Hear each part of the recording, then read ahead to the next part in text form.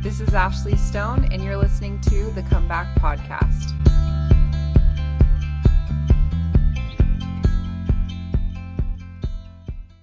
I am so excited to have you on my podcast. I listened to your podcast with Papa Osler many months ago, and it was so powerful to me. I think it was actually the first podcast that I listened to from Papa Osler, and it was so inspiring to me. Like, I sent it to my husband, and it was so amazing. And I feel like I'm meeting a celebrity interviewing you because you're so just awesome and so funny. I do have fans in other states. We've got another one here from Utah. So tell me a little bit about your, childhood days with your first kind of experiences with the church.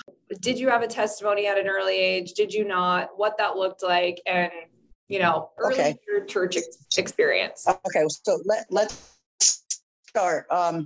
So I was adopted when I was 7. My original parents were drug addicts, and so the Hills adopted me, and I think I was in foster care for a year, and then my dad is like Utah Mormon, like pioneer, one of the first pioneers to come across the valley with Brigham Young, and like he's on the statue, the Heritage Place, whatever it's called. Wow.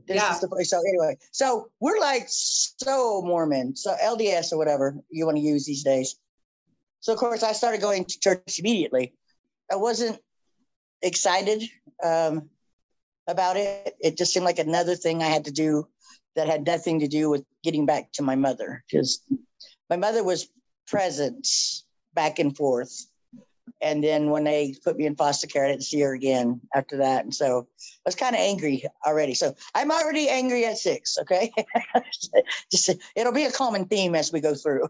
So they started taking me to church. And so a year later, I was baptized, and I wasn't happy about that. I actually had to get a spanking to get me to be baptized, or a beating, if you will, because my childhood revolves around a lot of traumatic abuse, sexual, physical, spiritual, emotional.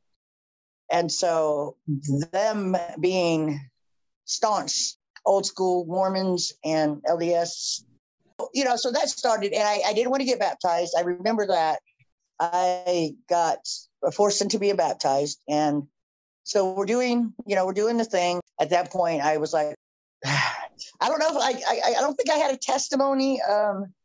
I had a little one because when I came back to the church, 30 years later, it felt like coming home. So, I'm doing the things. And of course, if you don't do them, you get in trouble. We had to go to church every Sunday. We had to go to Young Women's every Wednesday, or, as we got older, we had to go to seminary. And I actually liked seminary, but everything was done by the force of the hand. If we cut up during scripture study, we got whipped. And when I say whipped, I'm talking about like with a belt, bare butt. So there's a lot of forced, and I was very, I hate it when people say, I was very stubborn, willful, rebellious, marching to my own drum in a time where children did march to their own drum. My grandmother, my aunt lived with us, and it was children are to be seen and not heard. That was not my thing. I was constantly getting in trouble in church because I picked up quick. And so, I get bored. By the time I got to Young Women's, I was bored. I knew all the basics. And so I had a little smart mouth, and I discovered drugs, funny enough, by somebody in the church. And, so we would smoke weed out in the amphitheater, then, come in for an activity, or quite often I would come up to a youth activity drunk because I hated it. Yeah. Amazing. And you know what? Nobody cared. They didn't care. So it's, and my mom was really verbally abusive. So she punched me. She, it did not matter. I was a dumb idiot. I was stupid. She wished she never adopted me. These things went on. So here's the messed up thing is I'm getting sexually abused by my father, my brother, my sister. At the same time, I'm being told, hey, you've got to obey the law of chastity. Mm. What? Right. So, what kind of mind screw? Are you going to beep out if I cuss? Because I have a hard time talking and not cussing. I will beep it out. You're good. Okay. Because if if you hinder my speech, it'll be hard for me to get it out. That's okay. No worries. Okay. So, and I have anyway, you can't be through what I went through and not cuss. Yep. But so you get the point, there was lots of abuse. There was lots of conflict about, like, let's scriptures, let's have family prayer, let's sing when there's beauty all around, when there's love at home. I'm like, fuck, what love? Love? Really? Are you kidding me? So it really, really twisted my head. When I thought about getting the nerve up to say something, I couldn't, because my dad was the ward clerk, which is all the clerk positions right now used to be just one. And so my dad's office was right outside the bishop's office. My sister babysat for the bishop, my oldest sister, and she was one of the ones doing the abusing. Mm. So, so here I am. I'm like, no, nobody can help. I can't say anything. I'm this awful kid, this troublemaker, this mess, because I don't sit still. I am a smart aleck. And classic acting out when you're being abused, as we all know now, that, 9 times out of 10, the kid's got ADHD or some abuse is happening. And I apparently was screaming it, but I couldn't say it. And it's really kind of weird. And so the church got all messed up in my head, with that. But the drug use started. This cute boy, and this is funny because I'm gay. There was this cute little boy that I liked in church. His name was Wayne, and he was in my Sunday school class, and he was also in the same grade. And he introduced me to pot, weed, marijuana. But anyway, and so I did that, and it was like, oh, peace, And then and then my brother introduced me to alcohol and other drugs, and because he was the drug dealer for the school. So we're all whack at this point. But so I'm getting drunk and doing speed to play basketball and, and all this, because I'm trying to try to grasp what's going on. And here's another like mind breaker for me is I'm sitting there in church now. I just started when I'm 7, so I'm not used to, having to hold still and just constantly get my ass kicked constantly when I got home, because it was just too much for me. But they would teach us in primary. This is the worst thing you could do to a kid. Your earthly father and your heavenly father. Try to picture your heavenly father as your earthly father. I'm like, oh, you know how long it took me to pray? Do you have any idea how long it took me to pray? Even when I came back to church, I couldn't pray. I still can't pray very well, like on my knees and stuff, but I'll chit chat with God when I'm walking around or whatnot. But I mean, to do that to a kid when their parents, especially their fathers, is abusing them. I'm surprised I didn't grow up and be agnostic or an atheist. You cannot do that to it. Your heavenly father just loves you more. Well, the way my earthly father was loving me, I didn't want to have anything to do with a heavenly father. And so I couldn't grip. So when you asked me if I had a testimony, I don't think so. But then I'm one who is just so obstinate. And so as time went on, we got into young women's, and what was happening was my mom was talking bad about me in Relief Society. This was probably my saving grace, though I didn't know it at the time.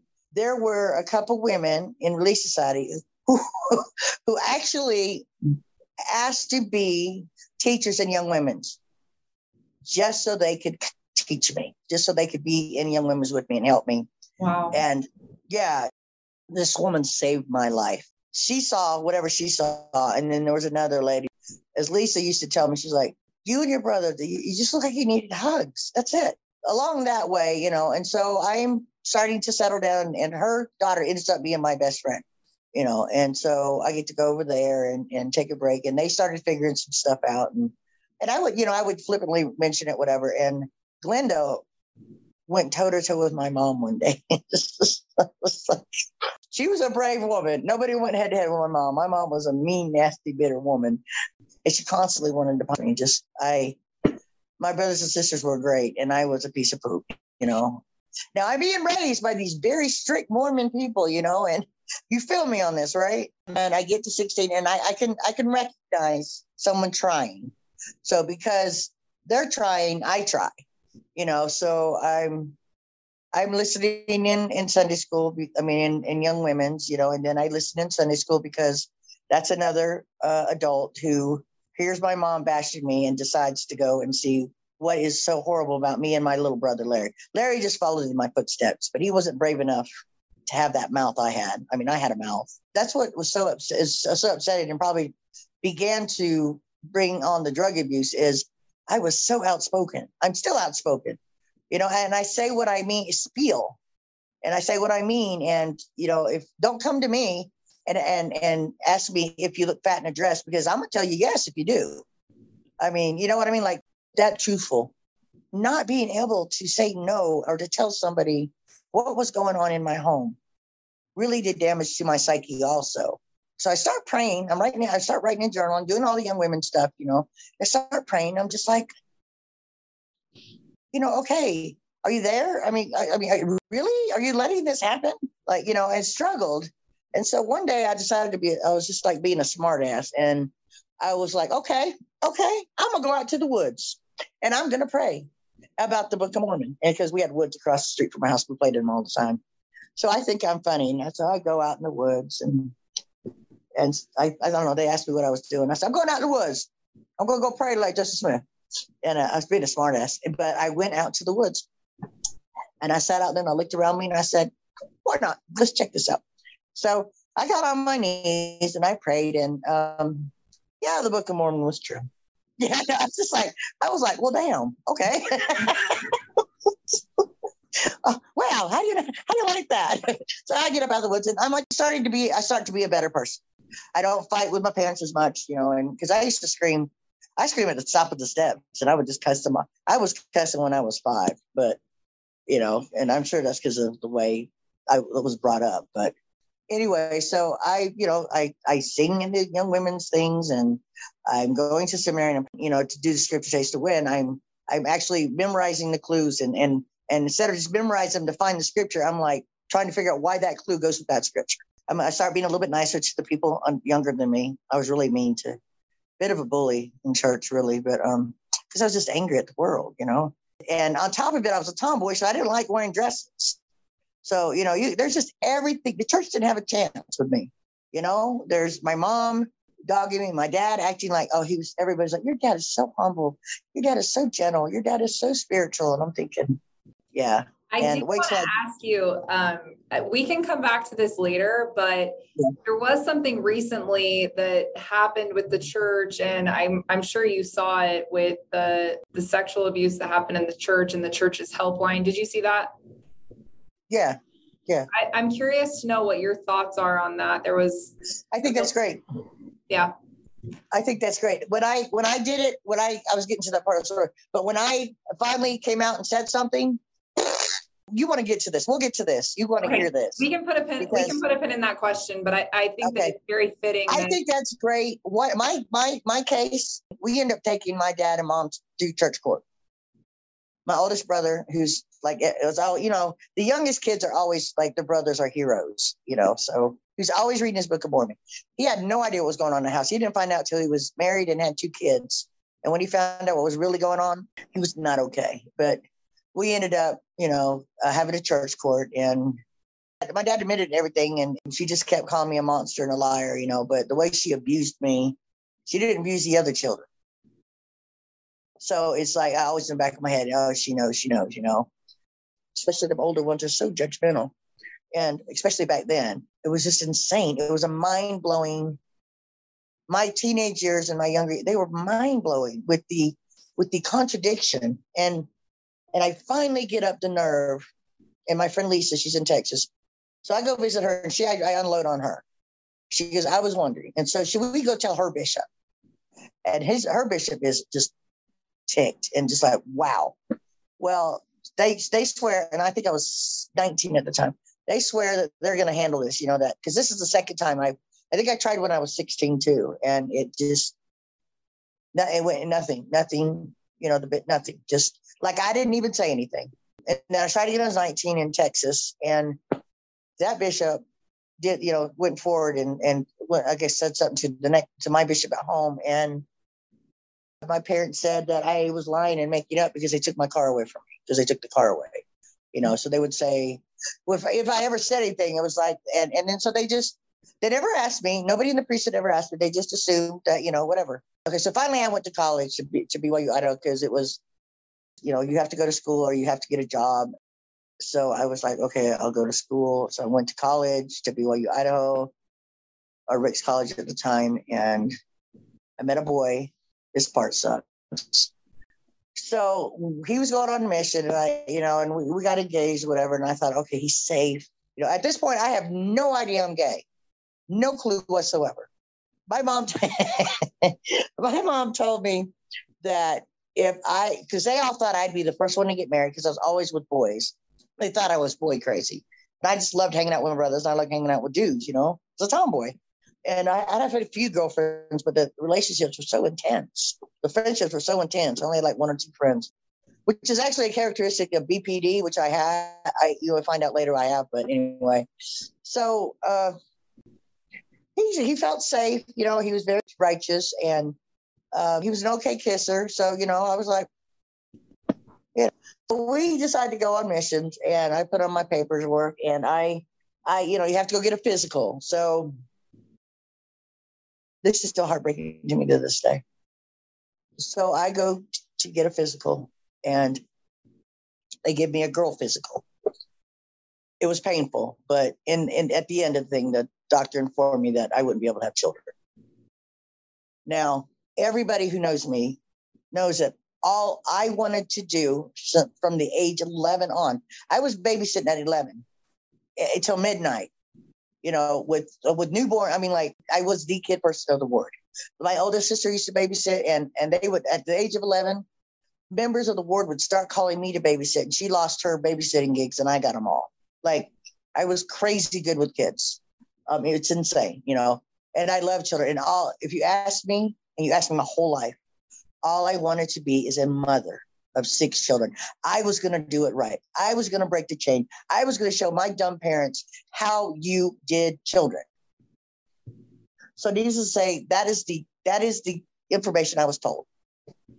And so Kurt goes on his mission, and I come home. I'm in Idaho, so I come home to Georgia, and I do the interviews and everything. And at that point, keep in mind, I just got told I couldn't have any children.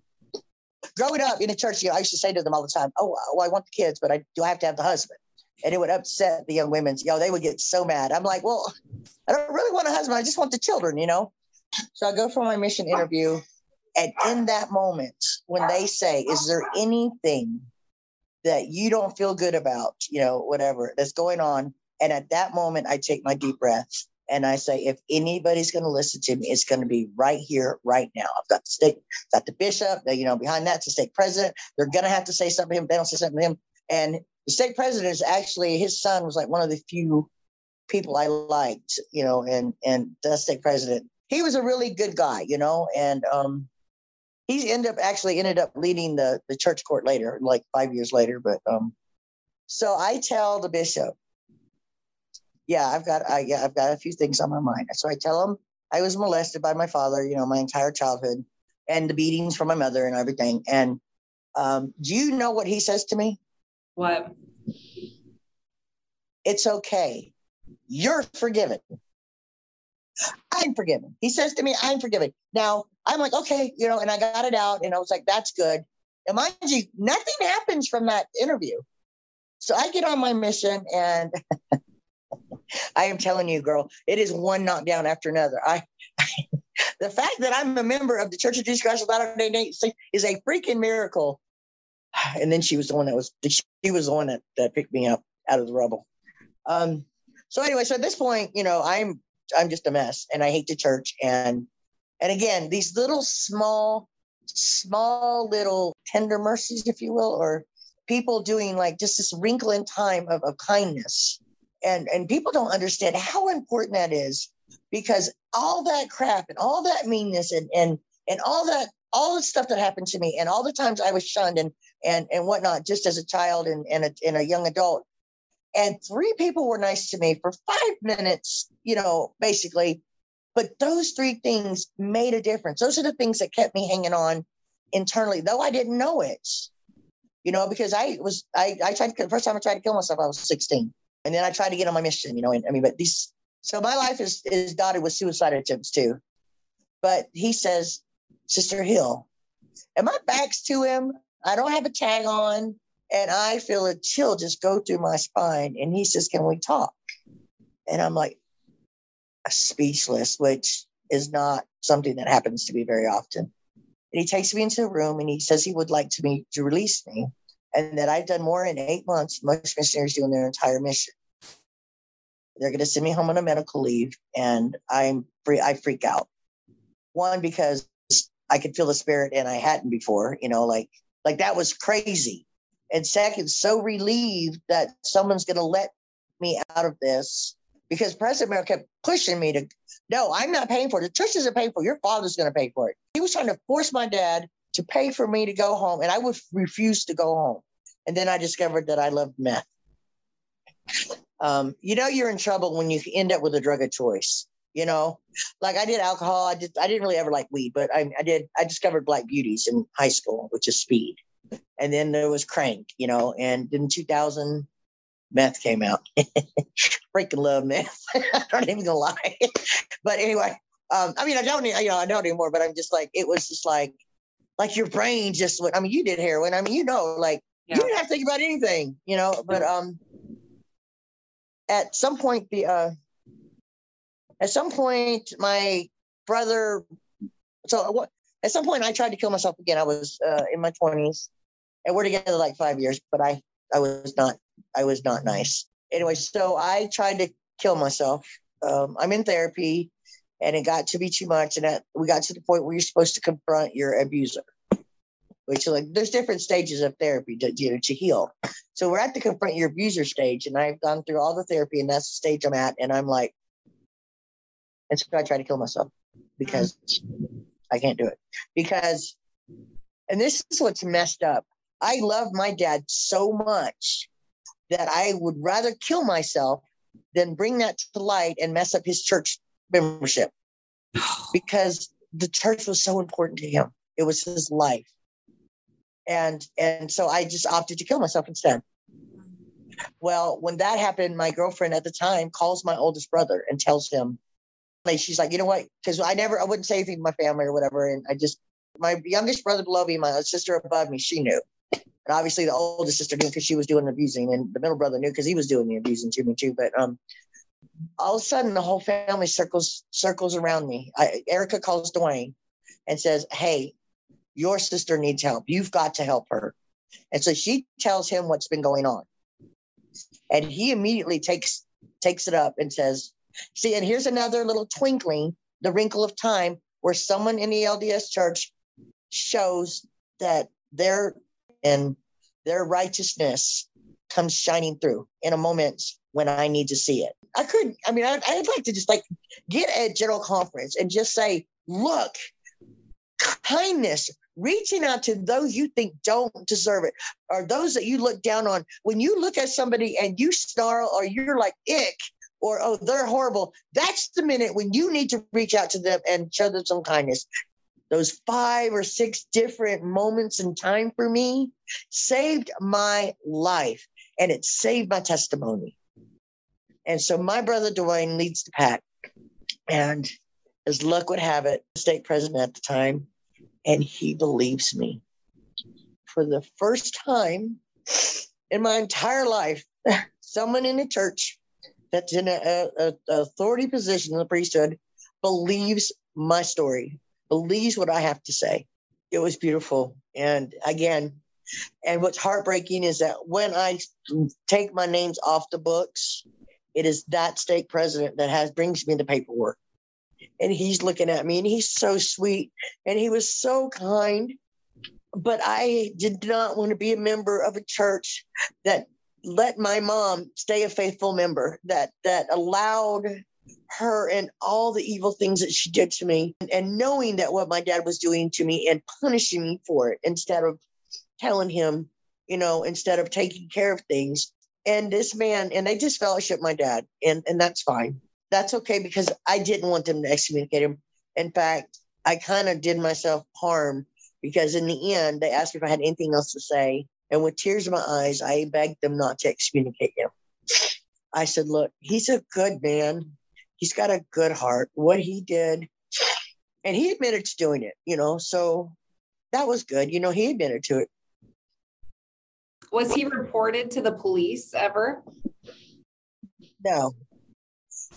Back then, it wasn't something that was talked about or brought up. You couldn't report it to the police. I want to hear how you have come back to the church after all of those experiences with how, I want to hear how that. So, well, see, I'm telling you, what I'm telling you is these little peppers, these little wrinkles of time throughout my life, and they're few and far between, but they hit at certain moments. My brother, at the most crucial, uncomfortable moment, he hadn't been married very long.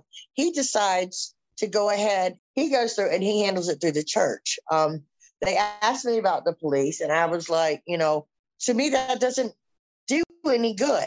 Now, if I was actively being abused, it was, the police, then yes. My sister-in-law, Angie, her mother was the secretary for the prophet at the time.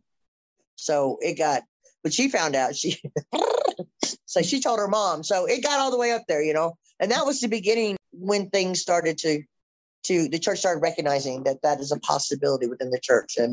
And one bishop who I grew up with and my sister babysat, he apologized to me later, saying there's another wrinkle in time. He comes to me and he apologizes, and he's like, I didn't know what to do. I had no idea. Your parents were swearing that you were lying because they took the car away, and you acted out all the time. And I didn't know. I was too young.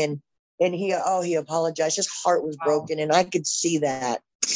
And again, another beautiful moment, and so, yes, it's all this crap in this day and time is for every 5 or 6 people that screw up, there's one person that doesn't, but goes above and beyond that extra mile.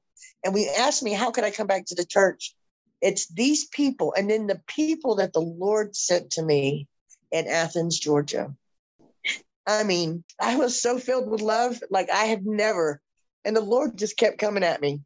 But I'll tell you that story. So I wrote my name off the church, off the books, and the girlfriend I was with, wanted me to do it. And I did it. I would seriously urge anybody that's thinking about that to think so hard about that. Because again, when you do that, any bit of protection that you had because of your membership to the church, you lose it. And right after that, I no longer had a conscience. I became a meth head, a drug addict. I hate the church, but if you talk bad about the Mormon church, you got punched. I had a girlfriend that says, like, someone was saying, they'd find out that I grew up Mormon, and they'd say, oh my gosh, how many wives does your dad have? And I would just and I'd get angry. And if anybody said anything or something stupid, I lived in Georgia. So the Baptists, they hate the Mormons, and they wrote books about the bad things. And they would just always, and I would just, and one girlfriend, she wouldn't let it go. And I told her and I punched her in her face. And I went, what is wrong with me? I said, I have taken my name off the books. I hate the church. I hate everybody in the church, except for my brother Dwayne, and Lisa Walton. No. And even Lisa Walton, she turned on me. When she found out I was gay, I was not allowed in her home anymore. And this is the woman that saved my life when I was 19. She's one of my wrinkles in time. It was right after that I decided to take my name off the books. And I was probably in love with her, and I didn't know it. And her husband, and then I told them I was gay, and I was going to visit them, and they told me not to come, that I had too much influence over the children. This happened 3 more times. My brothers and sisters took my nieces and nephews away from me. Too much influence. And we don't want them growing up gay. How ignorant. But that was the ignorance of the LDS back then, in the 80s and 90s. I reached my rock bottom finally. Mom had died, and I started shooting up. I tried reaching out, tried to fix our relationship, for the last 10 years of her life, and I'd call, and she would answer the phone every other month. And I sent her birthday present, and she did. We had a 10-minute conversation 2 days before she died, and she talked about my sister Eileen and her grandkids. She died 2 days later. That was it. And I started shooting up, and I was, again, suicidal. I'm surprised I'm alive. I tried not to drive when I was high because I didn't want to kill anybody. You know what I mean? I was a very well-behaved drug addict. I had rules. And I went to get her. When I came back, my house was destroyed. 4 hours later, my house was destroyed. And the girl was in Alabama, but it was her and her voice, and it was crazy. And so as I laid there on the ground, my entire life in rumbles, because the house blew up. The firemen had already come and put it out, and I was pulled up, and I was so high. I'd been up for weeks and shooting up, and I was completely lost. And I laid on that ground, and I cried, and I screamed, for hours. For 2-3 hours I lay there. Nobody called the police. Nobody, and I lived in a little trailer, and there was in the house, there was a trailer next to me and house across the street. Now everybody in the neighborhood could hear me. I know they could, because it took a month for my voice to come back. A month. And I screamed hysterically. And as I screamed there in tears, and I thought both of my dogs were dead. Ended up being just one died, but Diesel, who had been my lifelong, and I'd gotten him when I got off the streets. I was homeless when I got to Rome. The last time I tried to kill myself, I got saved again. I was in Georgia, and my whole family turned against me, and I decided I'm just going to walk in front of this big rig. I say, no more taking pills, no more standing in front of a gun, no more driving yourself off the road, no more trying to drown yourself, nothing. You're going to step in front of this big rig, and there's no way you'll live. And as I had to step off the curb, and I don't know if this person was real or not. I mean, to this day, someone touches me and says, there's a hospital behind you. Why don't you go into it? I turn around and look. There's a hospital behind me, and I don't see anybody, but I go to the hospital, and they admit me, and they put me in a crisis unit, and I end up in Rome homeless. So when I got myself from being homeless, and Diesel was my reward. I got in a house with a girlfriend, and so I got the dog. I never really had a dog before, so I got Diesel. So at this point, Diesel's 6 or 7 years old. He's been through all these drug binges in Rome, up and down from house to house. I give somebody my food stamp card just to take care of my dog, while I ran the streets. And I think that my longest relationship, my dearest friend, is dead too. And I've lost everything. It's obvious. And I'm screaming, I'm crying, I'm hysterical. And in that moment, I begged the Lord to save me.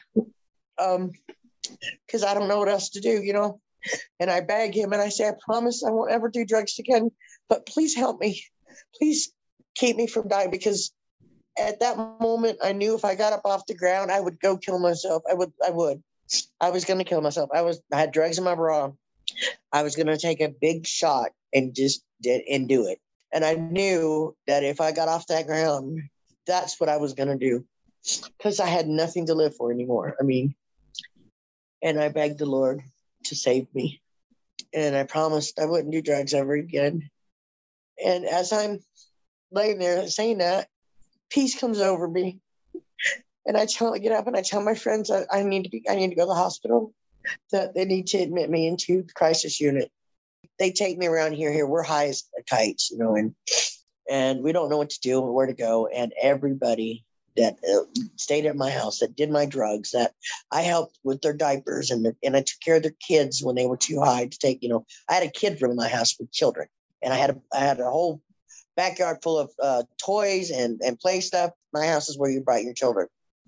If your husband was, your boyfriend was beating you up, or you were too high and your kids weren't safe, you bring them to my house and they'd be safe. Always kids for me, always kids. And even in my worst, I made sure the children were safe. And I'm in the hospital. I'm in there 2 or 3 days. I'm in the crisis unit. And obviously I'm detoxing and I'm out of my mind. I'm I barely even remember it. But there comes a call 3 days in, 3 days in, and it's from my ex-girlfriend. And she says, Diesel's alive. I can't even tell you what that meant to me. To me, that was the Lord giving me a reason to live. And I didn't know it at the time, but Diesel being alive is what made me come back to life. And I threw the biggest, huge fit. They had to let me out. I was like, you're going to have to call the police. I said, but you need to let me out. And I was like, no, doctor. And I said, look, I'm fine. I said, I'm fine. And like, he asked me all the questions they have to ask somebody. And I said, and I've been in here past 72 hours, so I can release myself. And I got out of there and I ran to get my dog, and I got my dog, and I stayed sober. I was in Rome and I stayed sober. And, nobody was like, how can you do it? And I ended up, had nowhere to go. All my friends had turned against me, except for my ex-girlfriend. She's let me stay. She had an RV or whatever, camper. And so I stayed on the couch in the camper and with my dog. I slept outside with Diesel. I mean, I just laid on the ground. I've got pictures of me and Diesel laying on the ground together because I was just so happy to have Diesel back. And in that moment, while I was there, Angie called me. And I don't remember how she found out. I might have told her when I was out of my brains. But Angie says, hey, Dwayne just got a bonus check. And he said that I can use that bonus check to buy you some clothes and, and things for you. She says, so I'm going to come down there and take you shopping. And I'm like, oh, and I thought that was, so kind. She'd come to visit me a couple of times and I was so whacked out. She showed up in Rome a couple of times, and when I was like really whacked out, and I think she knew that my mom's death wasn't good for me. But anyway, she did take me out to lunch one time. I was so high. She goes, "You high?" And I'm like, so high. And but she didn't judge. She didn't judge. She even bought me a pack of cigarettes and let me smoke them on her back porch, and went and let me get a cup of coffee. I couldn't get it on Sunday, but we got it on Saturday and put it in the refrigerator so I could have it on Sunday. And she's like super LDS, so if she ends up she doesn't end up taking me shopping. She ends up taking me home to Ringgold, which is just right next to Tennessee. So what she says is, okay, so the Wizard of Oz is like my favorite. I'm obsessed, grew up obsessed. I even have collector cups in my house. I'm like, and so her twin daughters, who I hadn't seen since they were babies, were doing the play The Wizard of Oz. And she says, hey, how about if I come get you and I bring you home for the weekend? She says, I'll take you shopping here in Tennessee, in Chattanooga, where all the malls are. And she says, and you can go see the girls play, but you have to go to church with us. I was so desperate for a company and safety. And my nieces doing the Wizard of Oz. And, I love children. I loved my nieces. I hadn't seen them in 15 years, and I said, bet. And she came and got me. And bless her heart, she's like, I won't buy you a pack of cigarettes, but she gave me the money to buy a cigarette, and she stopped on the way to let me smoke and everything. And I went to church and my new shorts and a hoodie. So she made me go to church. When I walked into that church, it felt like coming home. It felt like coming home. And when the first hymn started, I found myself singing it without the book in my hand, and tears cascading down my face. And I jumped out and ran outside and smoked a cigarette and walked home. But and you know what she said to me? She says, Cheryl, she goes, Elder Monson is the president prophet of the church now. And I'd always told her when I was my mission, or when I was, she's my sister-in-law. I said, when Elder Monson becomes prophet of the church, that's when I'll come back. And so she says to me that weekend, I've got two things to tell you. She goes, Thomas S. Monson is the prophet of the church. I went, and she says, and it's okay to be gay and Mormon. I'm like, you're lying, you're lying and whatever. So she takes me back. In that moment, I felt something. I felt something, But I'm still full of anger. And on top of it, I've lost everything. But I did make a commitment. And because I grew up in the church, a promise to the Lord's a covenant. So I sit through people smoking meth around me, having nowhere to sleep, laying on someone's floor with roaches crawling over on it. My friend that was with me, her boyfriend's the one that blew up my house. She gets sober and then she falls off. But I'm drinking alcohol, but I'm not doing drugs. And then I do a big fat line of cocaine, looking for a place to live. I have a disability check. I was on disability. And so, but I'm not doing meth. And that's what I promised not to do, Now I'm using alcohol, but I'm not doing meth. And I'm staying in this house and they're smoking meth in the living room like I don't know it, and I go out there and that promise was strong, I was angry a little bit, but I wasn't tempted. And it was sitting there. And like that promise that I made was so strong and it stuck. And so I'm looking for a place to live. And I can't, and I find this cool place and it's, in a garage. And then at the last minute, it falls through and I can't find anywhere to live and I can't find anywhere to live. And I'm like, I've got to find somewhere to live, And so I get on the computer and I'm looking for a place to live, and I put in, 25-mile radius, and actually it was a 250-mile radius, but I thought it was 25, and all of a sudden all these places pop up, and they're $300 a month, including utilities, and it's $400 a month, and it's these sublets for summer. And they're in Athens, Georgia, which is like 250 miles away from Rome or whatever. It's like really far away from Rome. It's like 2 hours away. And it's 2 hours away from my family. And I thought to myself, you know what? Go do this. And never in a million years did it occur to me that this is some Jesus stuff. But so I decided that I'm going to go to Athens for 90 days. I'm going to get clean, all the way clean. I'm going to get so I can be strong, and I'm going to move away from all my friends and all my families, and I'm going to just get back to health. And then I'm going to decide what I'm going to do. I'm turning 50 at the end of the summer. I'm 50 and I've lost everything. The only thing I have is the clothes on my back and my dog. That's all I have to my name. Nothing. So I'm still not going to go to the Mormon church, but I feel God in my life. I'm okay. And I've been a member of lots of churches because I guess I love church. I like church. I was Baptist, so that's in there. And did I have a testimony? Not one I was aware of. You feel me? Because you can see it. You can see it coming. It's there.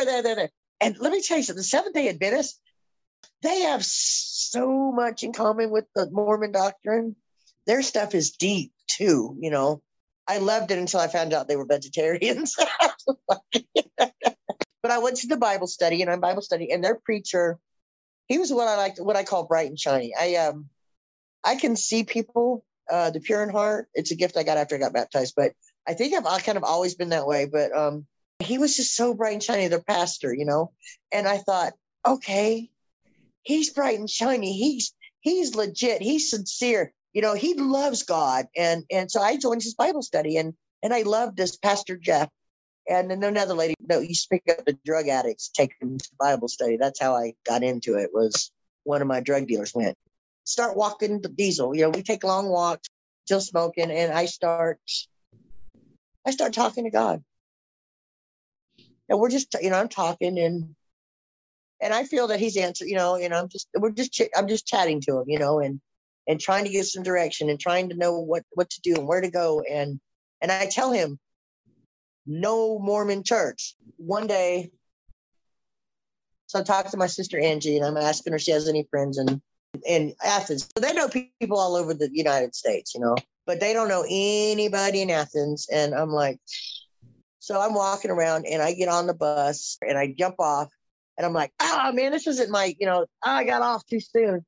And when the bus pulls away, in front of me, the Institute for Georgia, Church of Jesus Christ of Latter-day Saints.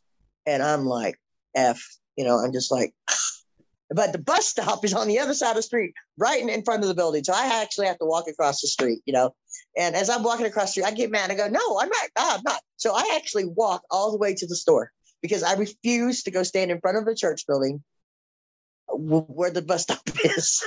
This is how bad I hate the church, and I refuse. So I walk all the way, like 5 miles to Module or wherever all the buses meet, and I'm exhausted. I sit down and try to figure out what bus I need to ride to get back home. And as I get up, I almost get ran over by 2 Mormon missionaries on bikes. And as I get on my bus, 2 separate sets of missionaries get on the bus. More Mormons, Mormon stuff again. So then I get home and I need some food. At the food pantry, the people that bring me the food or whatever is a member of the LDS church. Something like that. She's in my ward, but I don't know that at the time, and it's like a 4th LDS thing. And I call Angie and I say something to her and I go, this is crazy. And this is just crazy. And she goes, and she reminds me that it's okay to be Mormon and gay. And that hits me like a thunderbolt. I tried all these other churches, and I remember the feeling I had when I walked into her ward building. And I go, yeah, no, I don't think so, Angie. And as I'm walking diesel and I'm frustrated and I'm nervous and I don't know what to do, and I'm there alone and Diesel's starting to act depressed. And I mean, Diesel's starting to come back to life. He was very lethargic for many months. And so we start wrestling on the grass and stuff. And so we go take a walk. And as I'm walking, and I look at the sky and I say to him, "What? You want me to be Mormon again?" And I kid you not, when the most soft and loud and bold, I don't know how to tell you, was this resounding yes. I heard the word yes, like the Lord himself was standing next to me. He said, Wow. "Yes, I do." Wow. And I stopped in my tracks and I said, "No." I was like, "No, no, no, no, no, no." And as I look, I see an old couple, and this is Georgia. And Georgia is in the summer of Georgia. And Georgia is the most humid city. Georgia is the most humid state in the United States. And it's hot and it's awful. And here's this old couple sitting on my steps. And I was brought up to respect my elders. And I'm sitting there and I'm so angry. I'm like, I can't not open the door. They're out there in the heat, and they're older couple. And I open the door and I'm like, "What?" And I look at them and they're so sweet looking. And I said, "Oh, you can come in for a minute." I said, "What do you want? Why are you on my doorstep?" And I'm kind of intimidated because at this point I'd been doing drugs. So I had like maybe 7 teeth in my mouth, right? I'd only been off drugs for a little bit. I had been on the streets for 10 years. And I look again, and because I was brought up in the church, you know what an older couple with a name tag that says president is, who they are, and what. And I looked at them, and I said, "Are you the mission president?" And his wife, I guess the North Atlanta, Georgia mission in Lithonia. They're like, "Oh, yes, we are." I'm like, "Oh, so what? You were at a zone conference and the bishop told you to stop by, or my brother or my sister-in-law called, or?" I'm like, no. And I said, "So you were out, you had a meeting?" No. I said, "So you mean to tell me that you came all the way from the mission home, which is like 2 hours away, and just happened to drive over to this there and knock on my door?" And you know what they said? They said yes. Oh my gosh. They said yes. I stood there stunned and angry. They said, "Would you please?" And I didn't believe them. I said, "You give me your card or whatever." I didn't believe them because I knew it was Angie. So I call Angie, and it wasn't Angie. And she's the only one that knew where I was in Athens. Like, nobody knows where I am but Angie and Dwayne. Right? And so there's like, no way. And so I said, "Well, I guess." And knowing the Lord had told me yes, and I'm angry. And I'm like, "I guess. But it has to be women because I don't like them because, I hate the priesthood." Yeah. I'm hating the priesthood and I'm gay. So, I'm hating men and and I'm gay, but I really never really hated men. I just didn't like to date guys, whatever. I'm not that lesbian. And I tell them it has to be 2 women at least, and so, but I'm like, but no, but I mean, they probably won't last. I probably won't even let them in the door. They must have prayed on my front porch. But anyway, so a little while later, the bishop calls and invites me to church. Obviously, they called him, There's a knock on my door. And outside are these red, and I have a picture of them in their red faces, but are the 2 red faces and 2 of the mousiest, dowdiest, frumpiest looking girls I've ever seen. Plain and frumpy. So, so no way. I had a million words I'm ever going to think they're cute, right? The Lord's not going to send me cute girls because I'd let cute girls in, and, but, just so plain and so Utah Mormon looking, right? You know what I mean? Just that little house on the prairie kind of look. And I hope, Carissa, don't get mad. You're beautiful now. I'm saying that because she'll listen to this podcast. So I don't want her to get her feelings hurt, but she knows. Anyway, so I opened it up and, "What do you want?" And they're like, "Well, the Indians sent us and said that," and and they're just like trembling. They would tell you themselves. They were trembling. And I opened the door, let them in because it's their faces are flushed. They're on bikes. They were on bikes, and they weren't even in my ward. And in Georgia, the wards are like 20 miles or long. You know what I'm saying? Like 5 or 6 miles to get to me. And so I let them in.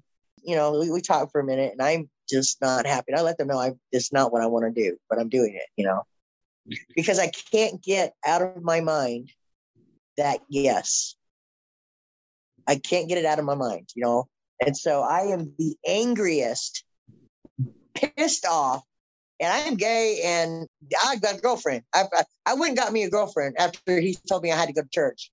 So they're shaking, and they're just like, and they say, well, what do we need to do? I said, you need thick skin, and you better be praying.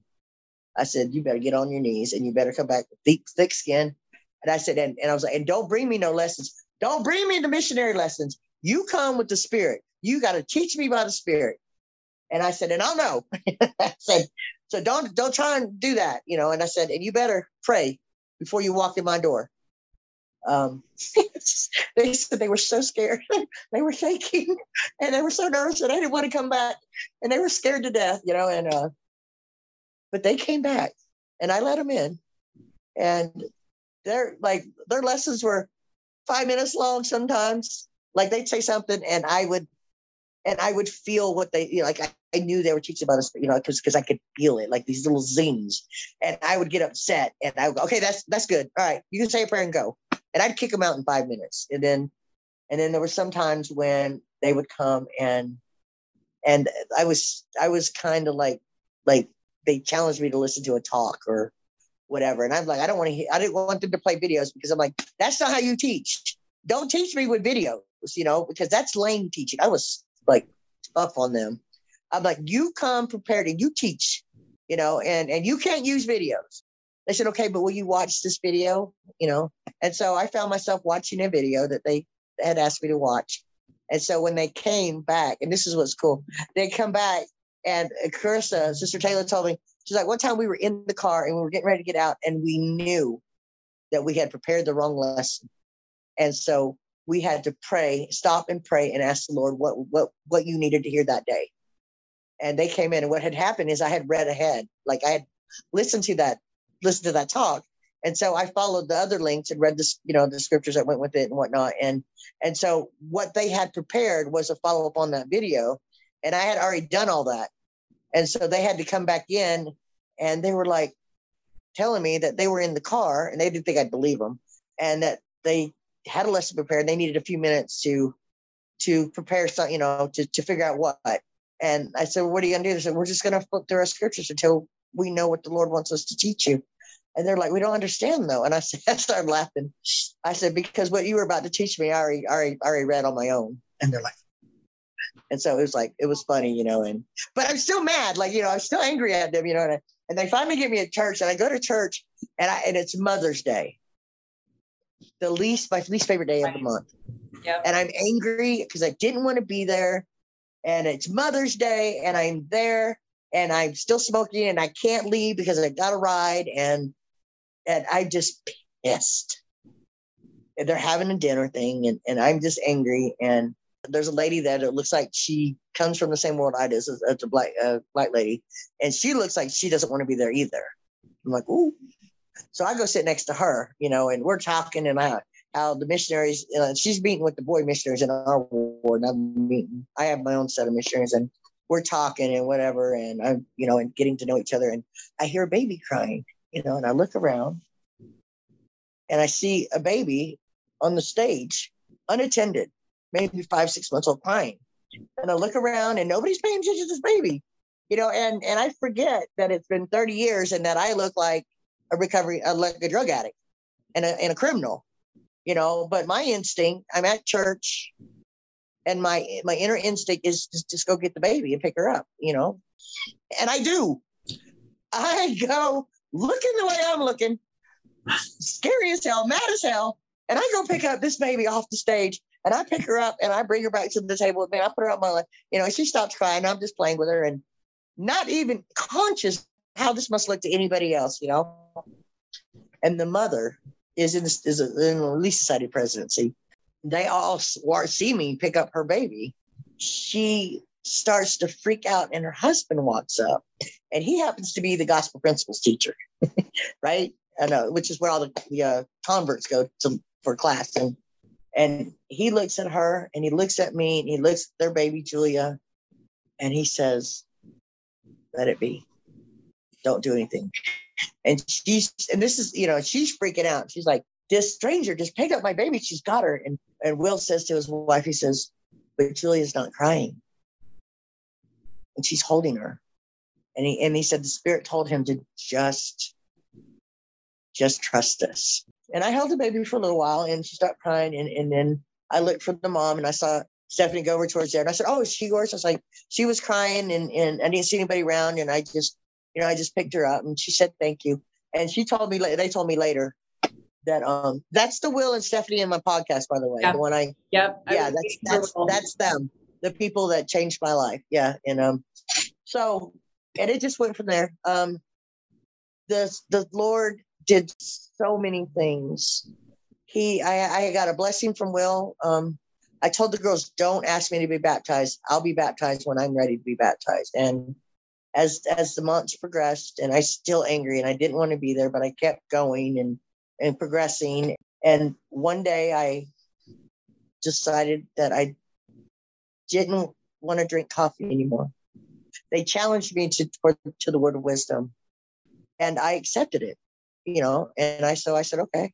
Coffee is the first thing I started when I left the church. And from coffee, I went to cigarettes. And from cigarettes, I went to alcohol. Alcohol, I went to drug. And so I thought it's a good idea. Still dating this girl. And they bring up the law of chastity next. So I'm telling the girl, and she's a Christian, about, I'm taking the lessons and this and that. And then I tell her that I probably want to be baptized. And she freaks all the way out and shows her true colors. I'm so glad I didn't. Because at this point, I'm like back and forth. This girl was a good friend of Sherry, one of my exes. Sherry was the love of my life. And I was probably the most unlovable convert that ever stepped into the church. But I wasn't really a convert, but they all thought I was, because everybody actually thought I had been excommunicated. Oh, and that pissed me off. And that set the date back further. And I went back and forth for the last, I've only been solid for about 2 years. And when I passed over the Utah state line, I decided that it would be sacrilege to smoke. Because every time I get upset or stressed out or some emotional mess would happen, or I'd have to take another milestone, I'd freak out and relapse, not on drugs, but on coffee and cigarettes. And or every time I wanted to rebel, or every time I got mad, at the Lord because I'm gay and it was too hard. And in Athens, I wanted to kill myself. And at some point while I was still in Rome, I felt completely apart. There was a moment when the righteousness, like an angel represented, and then the devil represented me. And in that moment, when I was in Rome and I was in the laundromat, and I had to decide, and it was the lieutenant from the gang that destroyed my house. I was hanging out with gangs in Rome. I was like GMA, what they call GMA, and I was the mom to all the gang. And it was like 3 or 4 different gangs that would come in, and they'd be safe in my house, and I'd wash their clothes and they'd rest, and I'd feed them, and I'd put them back out on the street, and they called me Gma. And this boy who had put a flag in my house that was for protection, like no one's supposed to mess with me, not any of the gangs, he walks into the laundromat, and I sensed this evil. And I had been sober 2 weeks at this point. I mean, I couldn't even figure out how to work a washing machine. And he comes in, and I'm falling apart. And I'm like, please, is there anybody in Rome that is not doing drugs that can come help me? Because I ceased to function. I was frozen. And in that moment, Stevie, who was in the hospital and his wife was having triplets, he had gotten clean, moved to South Carolina, got married, and was having triplets. And he was a worst case scenario of any drug addict I've ever seen. He was like at the very bottom he was a mess. And he called me and says, are you okay? And in that moment, I felt spiritual warfare. And I didn't know what it meant. I didn't know what any of it meant. And I was on my knees in the middle of the Family Dollar parking lot. And I had hit my knees. And Steve had broken up. He said, I'm here for you. And he was having 3 babies. He was in the hospital. His wife was in labor having babies. Oh, and he calls me. And there was no way that could have been from the Lord. There's no way that couldn't have been from the right side, of the Jesus side. And Reddy was from the devil side. And in that moment, I knew that I was supposed to make a decision. that I had to choose right then. Was I going to be on the Lord's side, or was I going to be on the Satan's side? Because if I went back to that side, I would never come back out. I knew that in that moment. I knew it. And on my knees in the parking lot. And Mormonism had nothing to do with it. It was just, you've got to pick it. In my knees, in the parking lot. And then I fell on my face. And as I cried, I said, I pick you. I picked the Lord. I picked Jesus. I was crying. And nobody was around me. It was just me and the Lord and the devil and Satan. And I said, I picked Jesus. I picked the Lord. I picked the spiritual side. And I got up and I walked back into the laundromat and I did my laundry. There's always a moment, even when you're not in the church, even when, like I have been aware over the last 5-6 years that Satan and Jesus, the Lord, have been fighting for my soul. Yeah. It is an ongoing battle. And in that moment, I felt the strength of both. Like they both wanted me so bad and I didn't know why. And I have no idea why, I'm like, what is so big? What's the big deal? Why are they fighting? And it happened 3 more times. I met a girl. Your primary and flashing through your mind? Yes, flashing through my mind just before a moment of intimacy. And again, it's like there's what's it called? Spiritual warfare. Yep. Over and over again. And now I'm in Utah, it's like, I know that we from other states think that Utah's the Mormon Mecca. And, I grew up like the feeling that, my dad was from Utah and I loved my dad's family. They were like some of the best times and the easiest times of my childhood are here in Utah. We're in Utah. And of course, some of the worst memories were in Utah because of my mission. But just the minute I felt safe, the minute I crossed the border, the minute I crossed the state line, I knew I wouldn't smoke ever again. I knew I wouldn't drink again. I knew I wouldn't be drugged. And I knew I would be a member of the Church of Jesus Christ of Latter-day Saints. And I needed to be a out loud member. And it wasn't about gay. It was, Yes, I'm gay and I'm celibate 5 years running and said I'm going to quit the church. I don't go to church for weeks but then one of those idiots from Athens, my friends from Athens will call up and, okay, when last time you've been to church? Are you reading your scripture, or deciding to come to Utah? That was huge too. That was all Lord directed. And since I've been here, it was like the Lord filled me up in Athens. He gave me so much love and so many friends and so much direction. And I had to make that choice. And everybody has to make that choice, And my choice was be alone and choose the gospel, or don't be alone and don't choose the gospel. And confirmation so strong that you could feel his presence in the room when I was told, if you choose the gospel, you will be alone.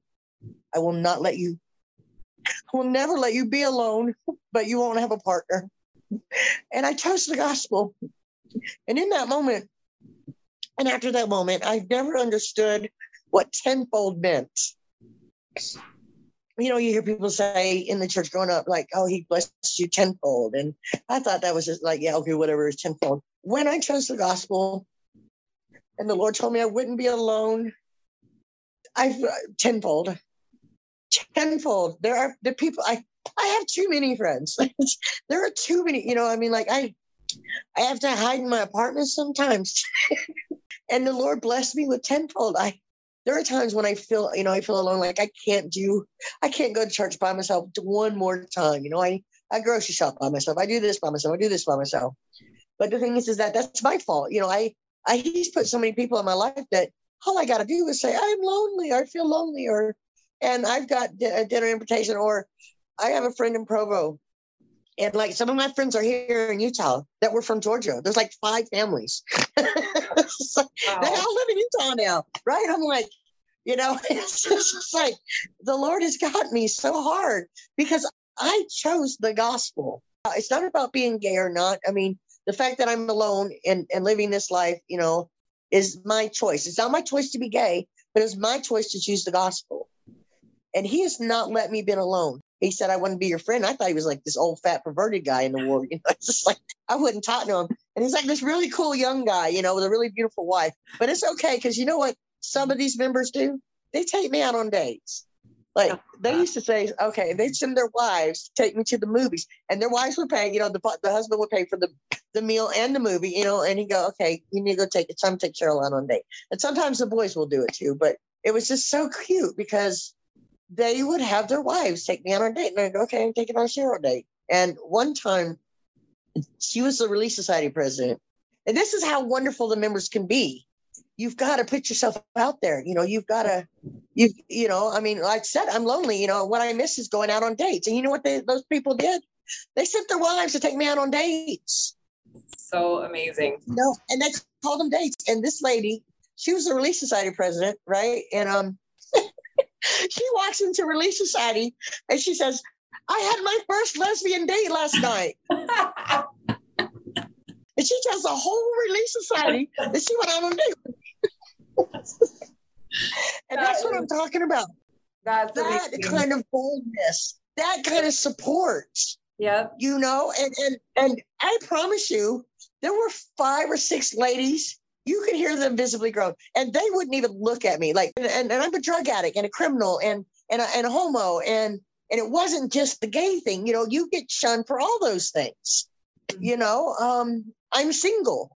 I'm in every group. Any spot that you have that they get shunned by the church, by members who are snooty patootie or who aren't living the Christ, love thy neighbor, love everybody. So I was going to get shunned no matter what, Right. But the thing is that for every handful of acts in the church, the 1 or 2 or the 3, now the Lord sent me tenfold. But here in Utah, I have a handful. But the thing is that for every one of them, they make up for it. Yep. They make up for it. I've got Matthew. I have been so hesitant about joining the LGBT, LDS stuff, the North Star stuff.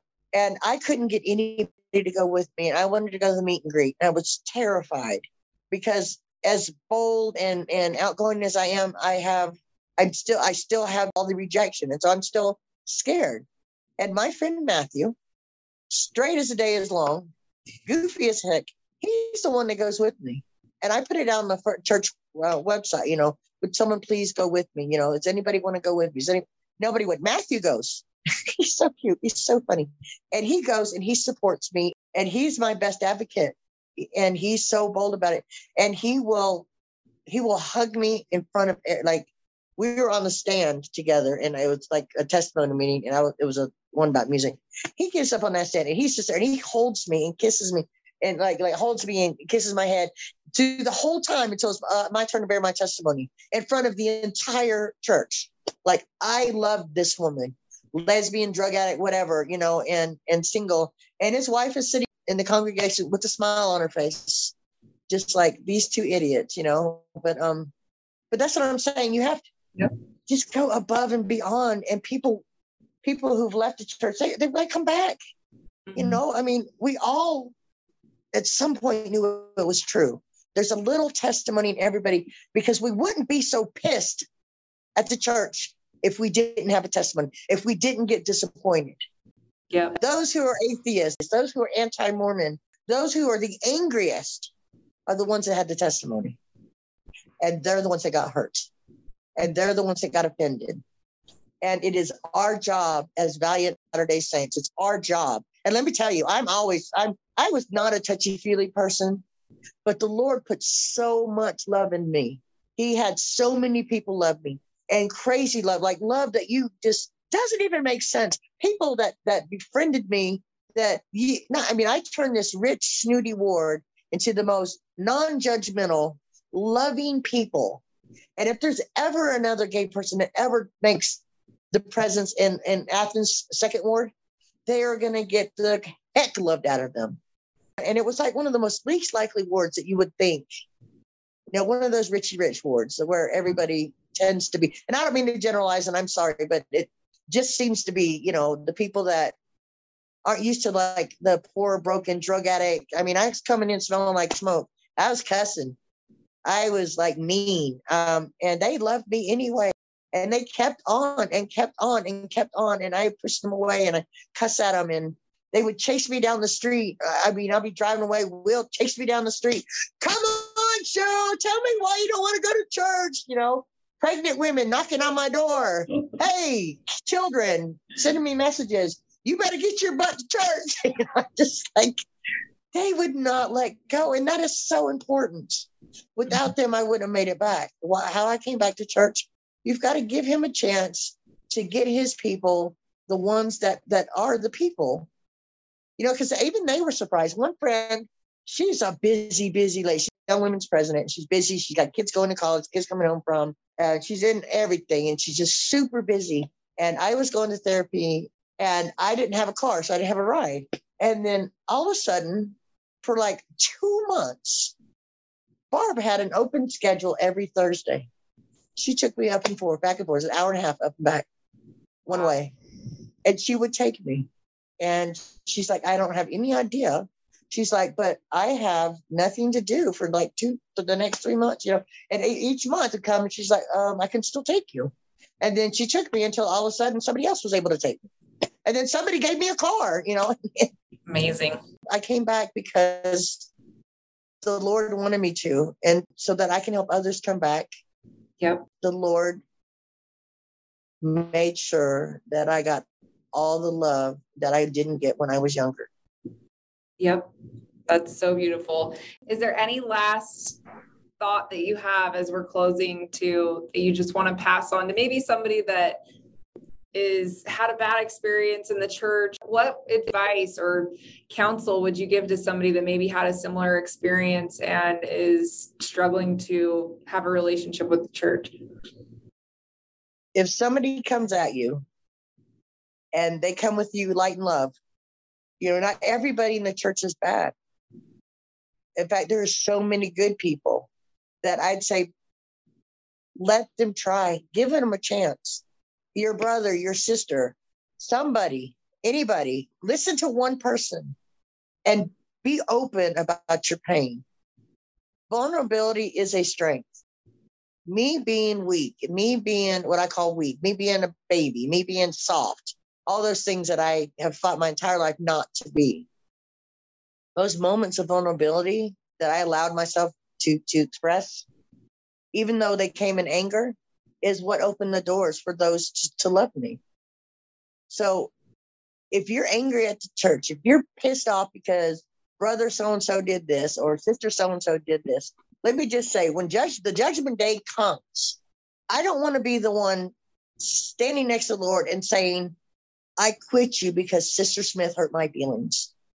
That's what keeps me from getting offended. There are people that they love you. They will love you, but they can't love you if they don't know there's something wrong with you.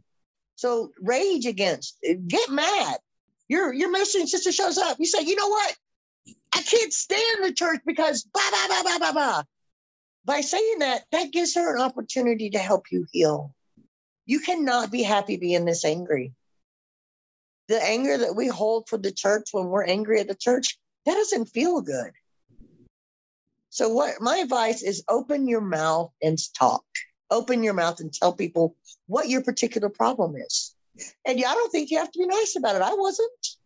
Yep. I hit the bishop. I punched him. Any dude that came near me, I'm like, get away from me, and I'd slug him. Well, they took that as a love tap, and it ended up being a love tap. I mean, it ended up being that these men surrounded me with love, and they started hitting me back. I mean, it's just, you've got to open your mouth and tell people why you're mad. The Lord helps others through others, right? The Lord can't help fix you if you don't tell people what's wrong. That is the biggest rock of contention, is just being angry and only focusing on the offensive. Yep. I could be bitter and angry. I could be. I've got every reason to be bitter. It has been such a blessing having Cheryl on the podcast. Cheryl is such a light, and I want to be her granddaughter. She is so amazing. But I just feel truly blessed to hear her testimony and for her to be able to share all of her experiences with us. And Cheryl, you were amazing. Thank you so much. I also want to give a shout out to Lauren Rose. She has been a tremendous help on this podcast, and I couldn't do it without her.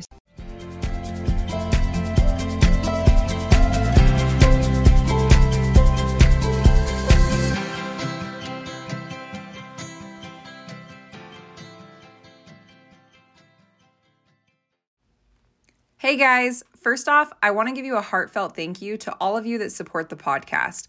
We wouldn't be able to get this message out without all of your help, so thank you so much. I've had a few questions come in from people that aren't on social media, so I just wanted to let you guys know that we do have a website. It's www.comebackpodcast.org. You can find all of our episodes here. There's a list of our book club selections, and you can also find us on Facebook, Instagram, Twitter, and YouTube. Thanks again. We love you guys so much.